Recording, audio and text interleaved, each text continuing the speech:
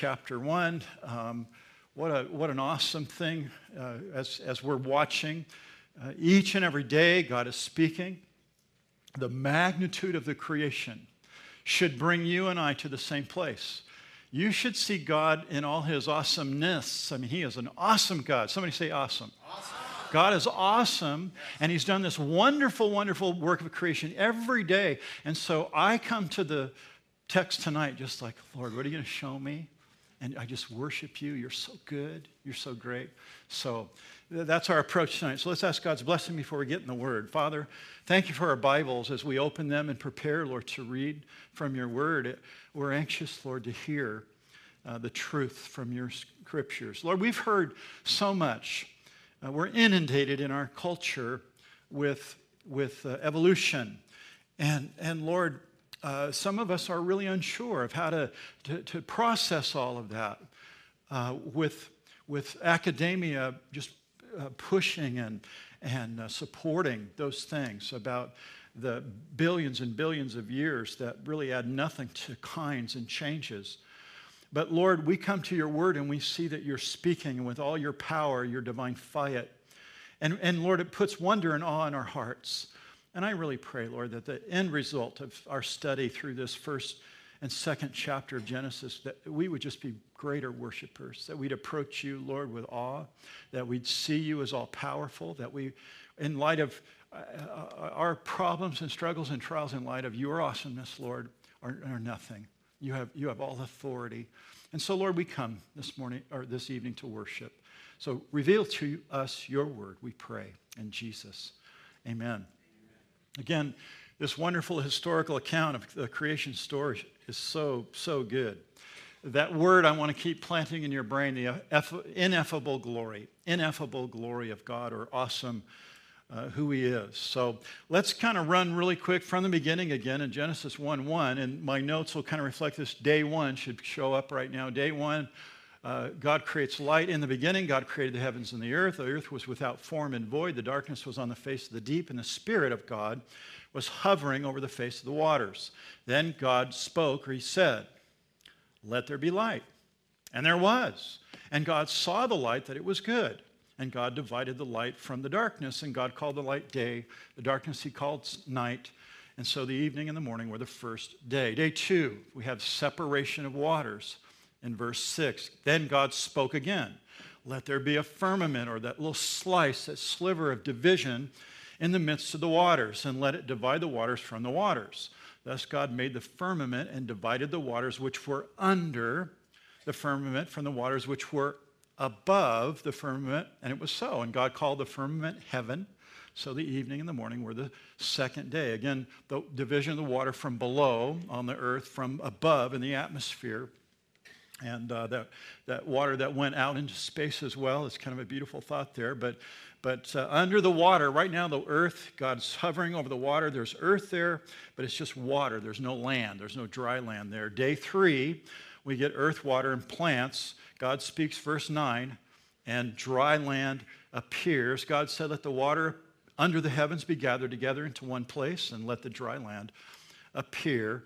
And it was so. So again, day three, a single continent rises out of the water, covering the whole earth. So we have most of the earth is water, then you have a single continent there. And then God on that single continent, and again, remember how the nations fit together geographically. Our world kind of fits together. If you would to squeeze it together in your brain, you can see how it would fit together. And then God creates plants and trees. Verse 11, God spoke again, let the earth bring forth grass, the herb that yields seed, and fruit trees that yield fruit according to its kind, whose seed in itself on the earth. And it was so. So again, the reproduction cycle, seeds reproducing after their own kind. God establishes that right here in day three. And then last week we looked at day four. Day four was fantastic. All the luminaries in the heavens, all the galaxies, all the stars that hang in the universe just out there.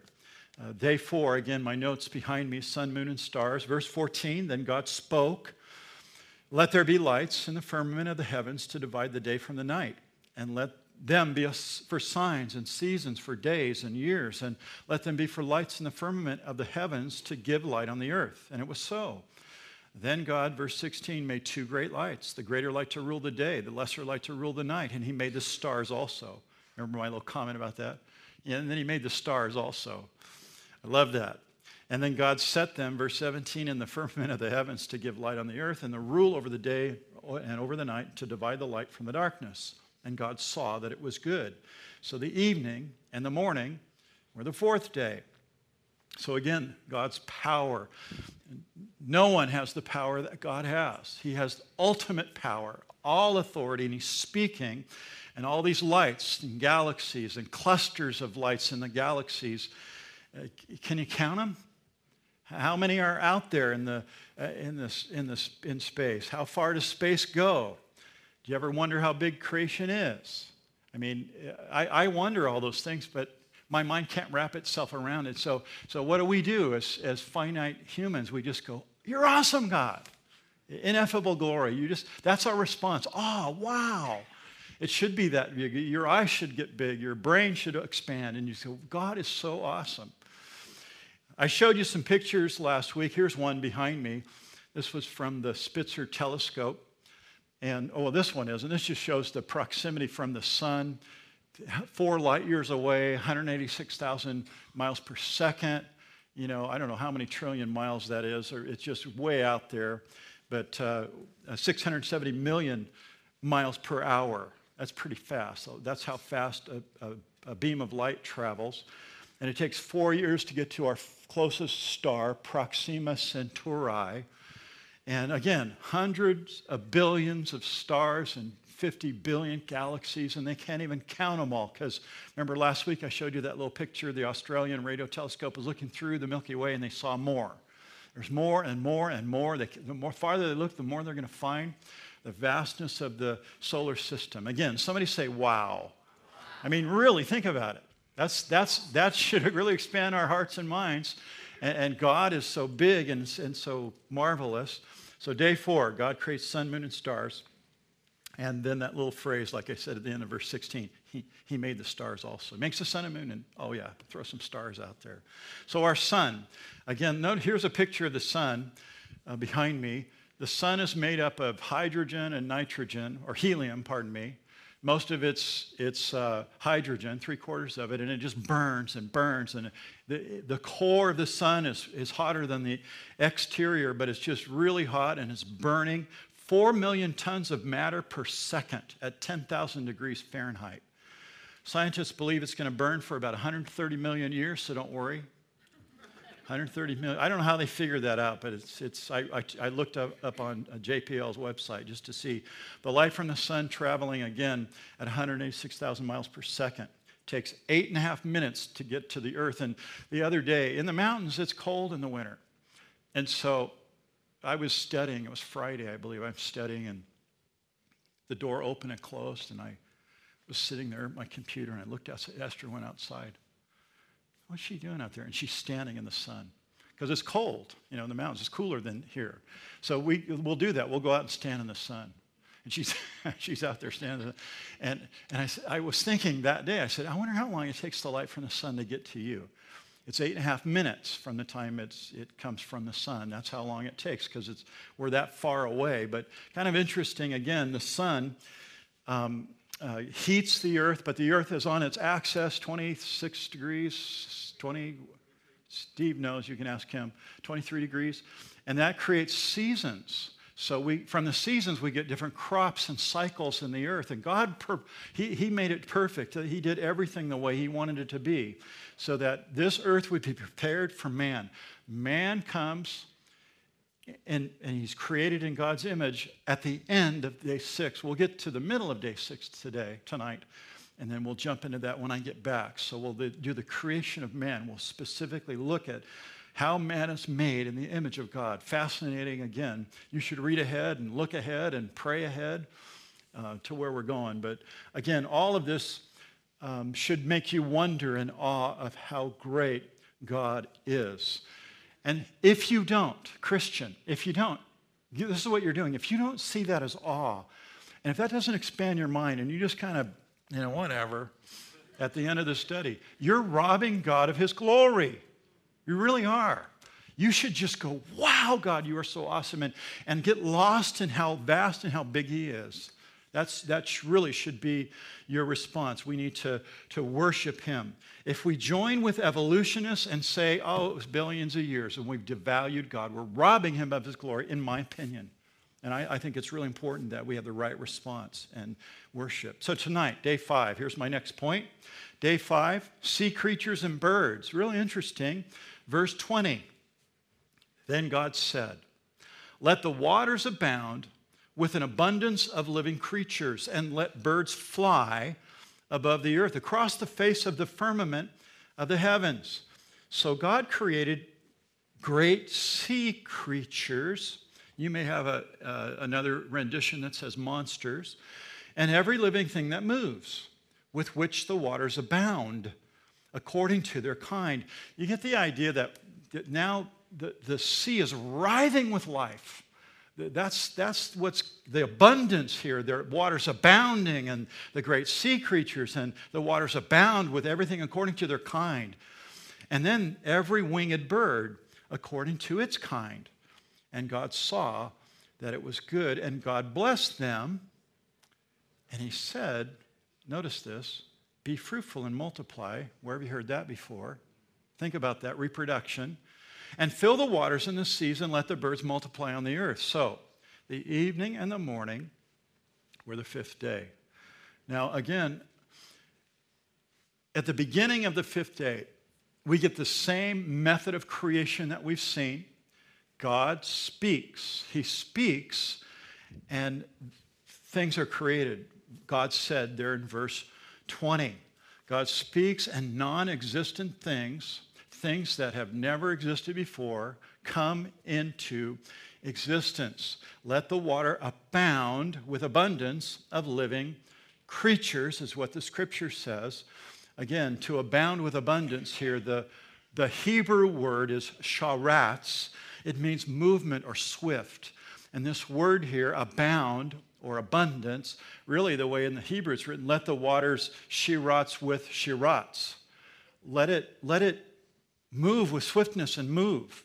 And so God he's not creating one fish that's going to create and mutate into something else. He's creating lots of fish all over the waters, every variety of fish, large and small, with his spoken voice, boom. And the water's just moving. That's what the scripture's saying. It's abounding. It's abundant of living creatures there, wiggling and swimming and crisscrossing in every direction.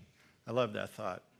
So here you have, on day 2, the waters are separated but inanimate, nothing in them, still. The earth comes out on day 3, and now God's preparing. He's brooding over this. He's overseeing it. He's superseding it slowly. It's emerging. And he's now got this created world that can sustain plant life and trees, and now animal life in the waters and the birds above. So it's a beautiful, beautiful picture here. All the waters of the earth are teeming with life on day 5. All the freshwater fish are living and alive. All the saltwater creatures are living and alive, swimming everywhere. The Hebrew for living creatures at the end of verse 20 there, or the middle of verse 20, is nephesh, and that means life. And it's used for the very first time right here in this verse. So up until now, you have inanimate life like plants. Plants just grow and they die. They grow and they die. And they grow and they give seeds and they die. They don't respond to you when you talk to them. You might talk to your plants. Do you talk to your plants? It was a big deal, chia pets and people were talking to their plants, when I was growing up. But they don't. Plants, there's no personality there. They just do what they do and then they die. But now God's creating life. These are animals that have life in them. Not like man. They don't have personality. They don't respond like we do in terms of how we respond to one another. Knowledge, personality, interaction. Little Fifi, your cat. You may think that your cat has a personality like nobody else, and that's why you call her Fifi. But it's just a cat, right? And animals are different than man. That's all I'm trying to say here. There's no self-consciousness. There's only instinct in an animal. Think about it. I don't want to be offensive. Cat people always get offended at this. Dog people, not so much. Cat people, oh, my little Fifi. But if you think about it, they're just act instinctively. They function like the rest of their species. That's how God designed them to be. You can put a little coat on your cat or a little tie on your dog, but they're still a dog. You can think that they have this fun little personality, and some are a little faster than others, but they're just animals. That's all they are. But this word nephesh, all it means is they're distinguished from plants, and they have life. They don't have a soul. Animals do not have a soul. Some of you are looking at me like, I don't know about that, Pat. They don't. They don't. So they're not self-conscious. They act instinctively. So when God created fish and eels and mammals and whales and dolphins and even plankton, that's what he's made here. Everything it's got life in it. Its cells are crying out for life. I'm going to talk to you about A.E. Wildersmith, who was here 25 years ago or so, 20 years ago. One of the world's foremost scientists was standing right here in this pulpit. I'll tell you what he said about life and how life, every cell wants to live in you. This is what God is talking about. This word nephesh here, these animals have this life in them. So when God created all of that, there was no evolutionary process. That's what I believe you're supposed to understand here. That he made all the different kinds the way they were. They didn't change. There's no mutation, but they just were made. They were living, nephesh creatures that began to swim.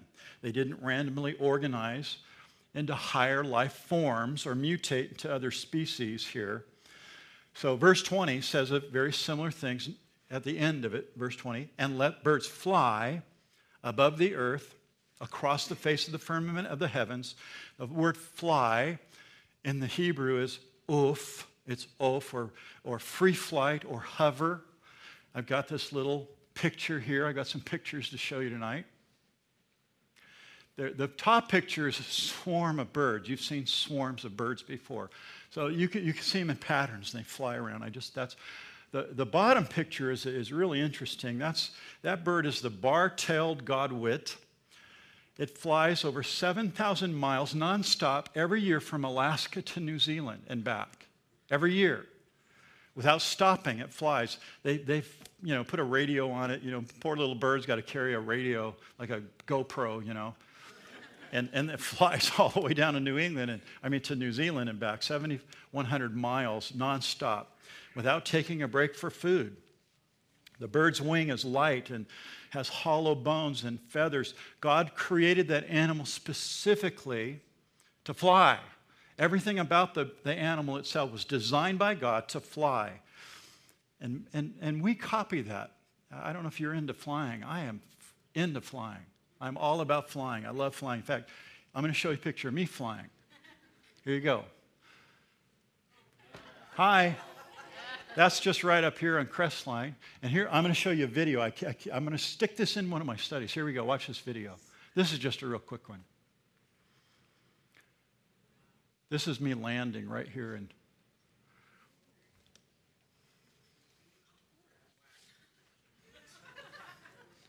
it's really short.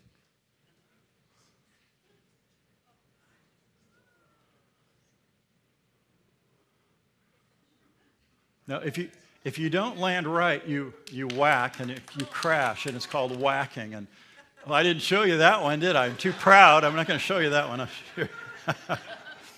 But man has always wanted to fly, and guess what? Man studied birds. And we've been studying birds and creating these light structures like birds have hollow bones. God made their feathers special and their wing is designed a certain way. So man has done the same thing. Now we have air travel that can take us from LAX to wherever.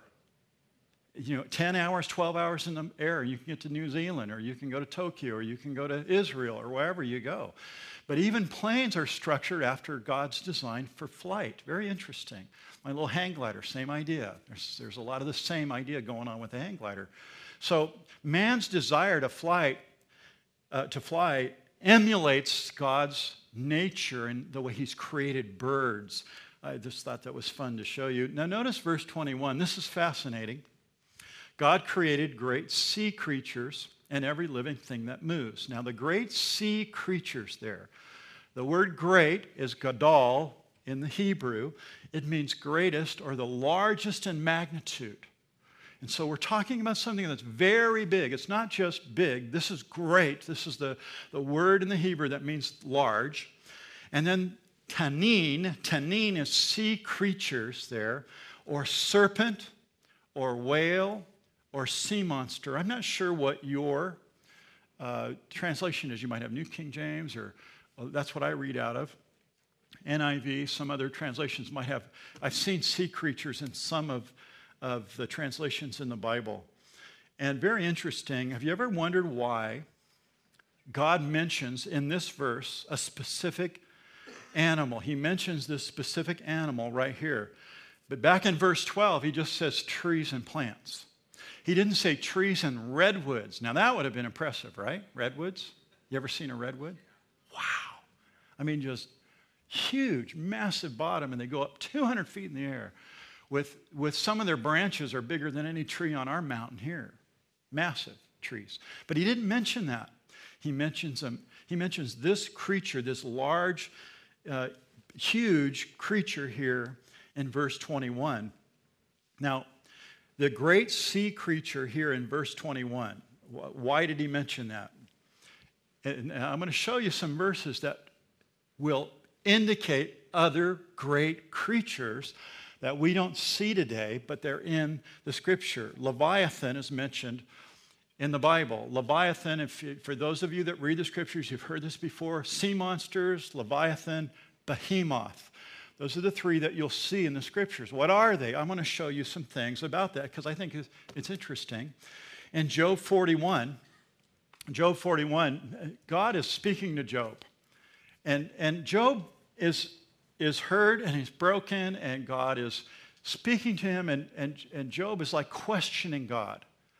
And it's like God walks up to Job and says, "Who are you to ask me, the creator of everything, these questions?" And then God says, out of his mouth go, about this creature, out of his mouth go burning light, sparks of fire, shoot out smoke, goes out of his nostrils, a boiling pot, the burning rushes, his breath kindles coals. Sounds like a monster, right? Sounds like a dragon, right? I mean, when you read that. And so Job is asking God, and then God says, "Who are you? Were you there to catch this animal? Did you create this animal?" And then he describes the animal in Job 41:19, and also in Psalm 104, verse 26. This is an interesting. There are ships that sail about. There is that Leviathan which you have made to play in the sea. This Leviathan out in the sea, Psalm 104. So what is this Leviathan here? Some describe it as an alligator or a crocodile. It would have been a really big one. Some believe, and I believe it was some kind of seagoing dinosaur. Big, massive animal in the sea that God created. And we have land dinosaurs described. In Job 41, there's one named Behemoth. Here's a verse here, Job 41. Or chapter 40, verse 15. "Look now at Behemoth, which I made along with you. He eats grass like an ox. See now his strength is in his hips." So this is dinosaurs. They stand up. They're big creatures. They stand up. They have these big hips. "And his power is in his stomach muscles. He moves his tail like a cedar." You think about that. Now, I've got a picture. Let me show you this picture behind me. This is a Bronchiosaurus. There are actually bones that they found. You go to natural history museums, you'll see pictures, and sometimes a jawbone or neck bones or ankle bones, whatever, and they put together these massive dinosaurs. This is a Bronchiosaurus picture here. The Leviathan lived in the sea. And here's a verse that I really like, Isaiah 27:1. Listen to this, or watch this verse on the screen. In that day, the Lord, with his severe sword, great and strong, will punish Leviathan. And notice what it's called, the fleeing serpent. Leviathan, that twisted serpent. And he will slay the reptile is in the sea, or that is in the sea. So here's a description of a kind of a twisting, writhing, snake-like sea creature. That's why I think it's more of a sea creature here. Twisting, fleeing serpent in the sea. So here's the question. We talked about sea creatures and behemoths and leviathans in the Bible, because those come up all the time when you teach this. That's why I'm bringing them up now. Where are they? What happened to them? The answer is obvious. They died. Why did they die? Well, number one, because of the curse. Since the curse, everything started dying. When God created, at this point in time in Genesis chapter 1, there's no curse. Everything's perfect. Nothing's dying. Everything got along. But because of the curse, then we had death introduced. So, number one, it's because of the curse. Number two, because of the environment, because of the habitat change. Maybe there wasn't enough food. They overate. They overgrazed in an area because of the curse again. There wasn't enough food for them to eat. Those are all viable answers to why or what happened to the behemoths and leviathans. I kind of think that they're out in Cabazon. Have you ever driven down the 10? Big old Tyrannosaurus is out there. Okay. The truth is, there's a fossil record. Have you ever been in Dinosaur National Monument in Utah? Anybody in here ever been there? Okay, 1, 2, 3, 4. So a couple of. You go there and you can actually see, you can see real dinosaur bones in the rocks. You can see it. You can go on the web tonight, check it out. I love Utah, by the way. It's one of my favorite vacations. Bryce and Zion National Park. We've been there a million times with our family. But Dinosaur National Park, you can see them right in the side of the wall. The fossil record is very clear. Paleontology, the study, the fossil record. This is one of the dinosaurs you'll see if you go there. This one down here on the bottom there. You see the woman with the head of the dinosaur, and then there's the picture of the whole dinosaur there below. That is an Allosaurus. Allosaurus is what that is, and that's there at Dinosaur National Monument in Utah. You can actually go see the bones of that one, the fossil record. So getting back to the scripture, the whole idea here is that God's creating this multiplicity of animals, the variety, the kinds. They're all these different animals, and they included the sea monster, the dragon, the behemoth, and leviathans. They're just not around anymore. But we have a fossil record that shows you these large creatures. They found another one just recently. I was watching the news a couple of weeks ago, and they found this other one that was bigger than a Bronchosaurus. So I've heard a little bit about. They show a guy laying by like a toe bone that's massive, as long as a man. I mean, it was a large creature, 10 times the size of an elephant. But they're finding these bones. They keep finding these things all over. Paleontologists find them all over the place.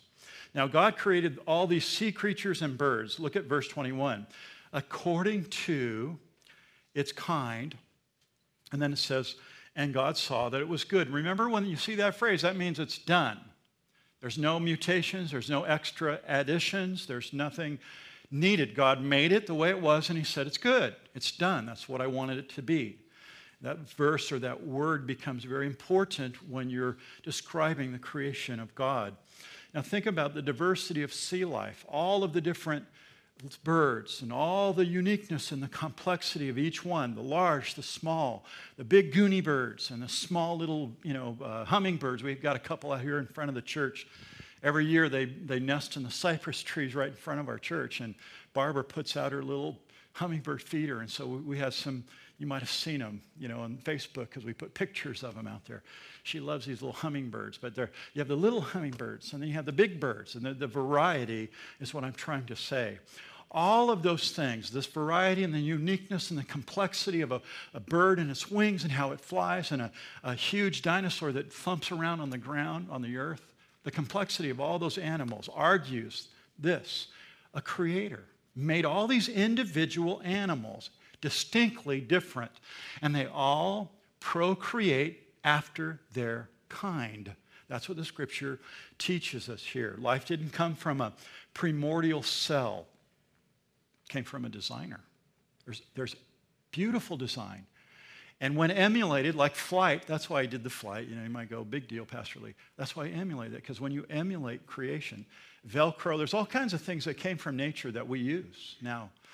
But flight is one of those things, emulated, looked at birds in flight, and now we have airplanes that fly. God's the designer of all those things. And God created all of these life forms so that they would reproduce after their kinds. Verse 22, look at this. God blessed them, saying, be fruitful and multiply. Fill the waters and the seas, let the birds multiply on the earth. So that's God's universal approval of procreation. Be fruitful and multiply. He said that to Adam and Eve. He said that to the animals. Life. Life is going to beget life. And that's what we see in the scriptures here. This statement about reproduction. God speaks his creation by command, by will, by fiat. He speaks it into existence. From the largest Leviathan dinosaur to the smallest microbe, living cell, all of it. He spoke it into existence. I showed you the DNA. Here's the chart here, the DNA. Deoxyribonucleic acid. I have it. You should see how I've written that out on my notes here so I can say it right. The DNA. DNA carries the life code of every living organism. The reason it's like it is because the DNA tells it what to be, how big to be, how small to be, how to see, how the spinal cord is going to develop as an infant to a mature. It's just all there in DNA. And God put all that information in every single cell of all of these animals in diversity. So last week we looked at the cosmos and saw how big and vast it was. Now we're looking again at life. And every bit of life has DNA. Again, God is the creator of all these things, every living cell, and it all reproduces after its own kind. God blessed it, and he said, be fruitful and multiply. That was God's universal, go for it, reproduce. Now, not only that, but every cell in your body, every cell in every living thing wants to live. It desires to live. And here's my info on that. A.E. Wilder-Smith. Again, I think he was here in 1992. I can't remember. And I explained this to you a few weeks ago. But A.E. Wilder-Smith was here. And Chuck Smith had brought him from England. He spoke at Calvary, Costa Mesa, and in some other churches. Pastor John asked him to come here. He came on a Sunday night. And, after he got from here to here, sat down, very frail, late 80s. He opened his mouth, and this guy has 4 earned degrees in microbiology and all this stuff. I mean, the guy is just out there. He developed certain things in World War II. He was a leading scientist in the world against chemical warfare and biological warfare used by Japan and Nazi and probably even America. But he was the foremost scientist in that area. Well, he came and he talked about life and the cell and God's creation. And this is what he said. He talked about the von Neumann machine. Now, the von Neumann machine is that which in every cell or all living organisms have these 3 different properties about them. Each organism has this self-sustaining chemistry in it. In other words, it just doesn't die out. It wants to sustain. It wants to live. It's called the von, V-O-N, and then his name, Neumann, N-E-U-M-A-N-N. Von Neumann machine is how it's promoted. And I remember him standing here, and he talked about a rabbit. You take the rabbit, in his British accent, and all the cells in this rabbit, and he broke it down to the smallest element, the smallest chemistry of the smallest cell in your body that has this desire to self-sustain. The second area, the second property is that of the von Neumann machine is that it wants to self-repair. If you cut your skin, it'll bleed, and then your body starts to heal itself, right? The older you get, the less that happens, right? You bleed more. But your body wants to live, and all those cells want to live, and there's that property there, the von Neumann machine. It's God's put that in there, in every living creature, self-sustaining, self-repairing, and then self-reproducing. Now think about this. That's what this von Neumann machine does. Self-sustaining, self-repairing, self-producing. Computers do a lot. They do a lot. But they can only sustain for a certain amount of time, and then they're going to break down. Heat's going to break them down, or they can't fix themselves. They need intervention. They'll go so far they can't self-repair. They can't self-reproduce. They can't. And I know there's scientists say in the future there'll be these computers that can do all those things. You hear that, but they can't. And I don't believe they will, because God has put within the human cell and the cell of life, every living thing, this principle. Von Neumann brings it out. Wilder Smith was here, and when I remember just sitting there going, this guy is really way too smart. I mean, I loved it. And you should look him up and read some about Wilder Smith or the von Neumann machine. But every little DNA strip in every cell of every creature comes with that capability. And God just said this: be fruitful and multiply. Just continue on. Continue what you do. Continue self-sustaining, continue self-reproduction, and continue self-repair. He just said, be fruitful and multiply. I love that. Again, somebody say amen. Amen. Again, we're thinking about God and his awesome work. I mean, it's powerful. It's awesome. Now, sea creatures and birds. Now we get to day 6, verse 24, land animals. So we've moved from the sea creatures and the birds to land animals. Verse 24, then God spoke again on day 6 here. Let the earth bring forth the living creatures according to its kind. Cattle, creeping thing, beast, each according to its kind, and it was so. And God made the beast of the earth according to its kind, cattle according to its kind, and everything that creeps on the earth according to its kind. You see the repetition there? We're supposed to get it. We're supposed to understand God is telling us something according to its kind. No mutations, no millions of years, no billions of changes, no random chance, after its kind. That's what the Bible teaches. Now, you can either believe that or not. You can either believe that or not.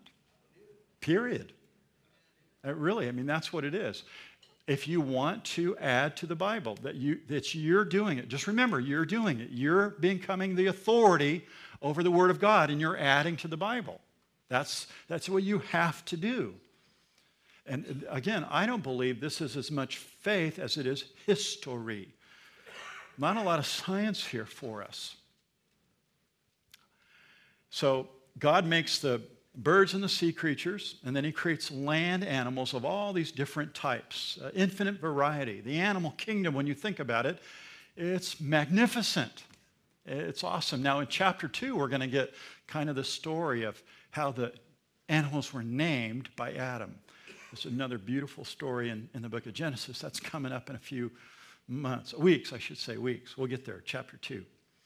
So this is really interesting to me when I look at this and I think about the variety of the animal kingdom, and I think about God and his design, and how, just frankly, how beautiful, how colorful, how large and small. I mean, there are certain animals that just strike you when you're growing up. June bugs for me. I used to tie a little string to a leg of a June bug and fly it like a kite. Did you ever do that? I let it go, but they're big. Bzz, they freak out the girls, so you tie a thing out, you chase. I had 3 sisters. I did all these things to chase my sisters around the house. Really did that. But animals, centipedes, all their little legs, and they go around, snakes and how they crawl. All the variety. Think about the variety that God has made in all these different land animals here. And I think God has a sense of humor. Look at this picture behind me. Giraffe. I saw a real one in Africa. That was awesome. just like that. And it was, see how the trees are smaller? The trees are, in Africa, they're pretty low. They're, maybe 10, 12 feet high. And then there's this giraffe head that's way up above. It's like, you don't have to look too far to find one. I mean, they're just there. And then there's, what is this on the side? The platypus. What an interesting creature. Now, they're really only found in Australia on the East Coast. They're not on the West Coast. I've been to the West Coast 6 times. You don't see platypuses there. They're on the East Coast. The duck-billed platypus down in New Zealand. And then peacocks. What a magnificent animal. Look at the variety there. Isn't that awesome? The color, the texture, the design. They don't change. The platypus was one that, when I was growing up in school, the scientists said, see how it was kind of a duck and kind of a mammal. It's marsupial, all the different things they throw at you at school, remember? But they couldn't figure it out. There's never a change in kind. They still lay eggs, and they're mammals, and they're still reproduce after their own kind. There's no mutations. There's no mutations in the fossil record. But you have these weird animals. God's humor, his joy, his creative fiat there is displayed in all the different animals. Now here in the verse, real quick, it says here that there's 3 categories of land animals. That's my next point. 3 categories of land animals. In verse 24, you see them: cattle, creeping things, beasts of the earth. See the 3 there in verse 24? So the first one's cattle. The first one that we have here in the scriptures is cattle. Cattle are animals that are tame. They're domesticated. They're used by man to do different things. Pull a plow, you ride a horse, you milk a cow. They're domesticated. They don't run.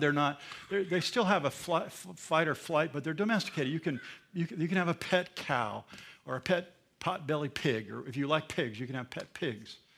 In the Philippines, when I was there, a lot of people have pigs because you can feed them anything. They eat whatever. They're like garbage disposals. And so a lot of people had pigs. And they were right in their houses, these pigs. Interesting. But they, and then they use them for the wedding feast. We had a wedding when I was there, and they had their pet pig, and then little Barry was the pig of choice. They put him on a spit, and we all went over there and had a piece of. It was good. It was really good. Cattle. So God's categorizing his animals here. That's what I'm trying to point out. So you have all these different animals. Creeping things is the next one. Remes. Remes in the Hebrew. So creeping things. Snakes, lizards, worms, creeping things. Insects. My daughter's favorite, spiders. Somebody say, ooh. I love the way women say, ew, they do that. Now, you can also include other animals. The word remes here has to do with animals with short legs and their bellies drag on the ground or real low. Like that would include varmints, mice, moles, rats.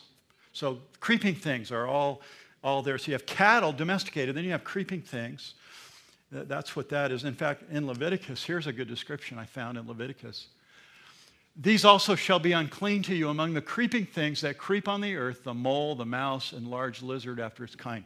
The Jews were forbid to eat those things. Don't eat those things. Remember, it was, and we're going to be there next week. Can't wait to get there. Peter's on the roof of the home of the tanner. He spent a lot of time at the tanner's house. And he's at the home there up in Joppa. And we're going to be, that's our first night, Joppa, Mike. That's where we spend the first night. We're in Joppa, where Jonah left, by boat. Peter's on a rooftop in Joppa, and he sees a great big sheet. And what was on the sheet? Creeping things. And he says, I'm a good Jew. I would never eat that stuff. I am too good to eat that. We don't eat that stuff. I'm not eating it. And remember, the voice from heavens came and said, what? Don't call unclean the things that I've called clean. In other words, God was showing him that Gentiles were going to be brought into the church. It was going to be Jew and Gentile together. So you need to go to Cornelius' house down in Caesarea, which we're going to be there on our first day, Caesarea, Cornelius. And Cornelius got saved. He was the first Gentile to get saved. Peter went into his house. Jews never went to Gentiles' house. He went to his house because he saw the vision of the creeping things, and God says, stop it and minister, and he did.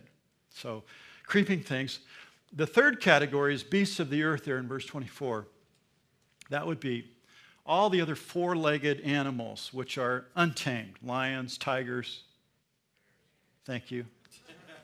Just wondering if you guys are awake. Coyotes, wolves, all the animals that run around, they're afraid. Deer, buffalo, rhinos, hippos, all that stuff. Non-domesticated animals. So we're talking about all these mammals that roam the earth. They just roam. We have in the mountain, we have we have deer and wild. We have lots of coyotes. We have raccoons and skunks. Lots of skunks. Last night there was a skunk by my house. It's fun to see wildlife. It's wonderful. And we have all those animals there. That's what he's talking about. The beasts of the earth, the domestic ones, cattle, the non-domestic ones, the ones we just described. Those are the categories there. And in verse 24, cattle, creeping things, beasts of the earth. So why am I making a big deal about this? Because that's what the scripture says.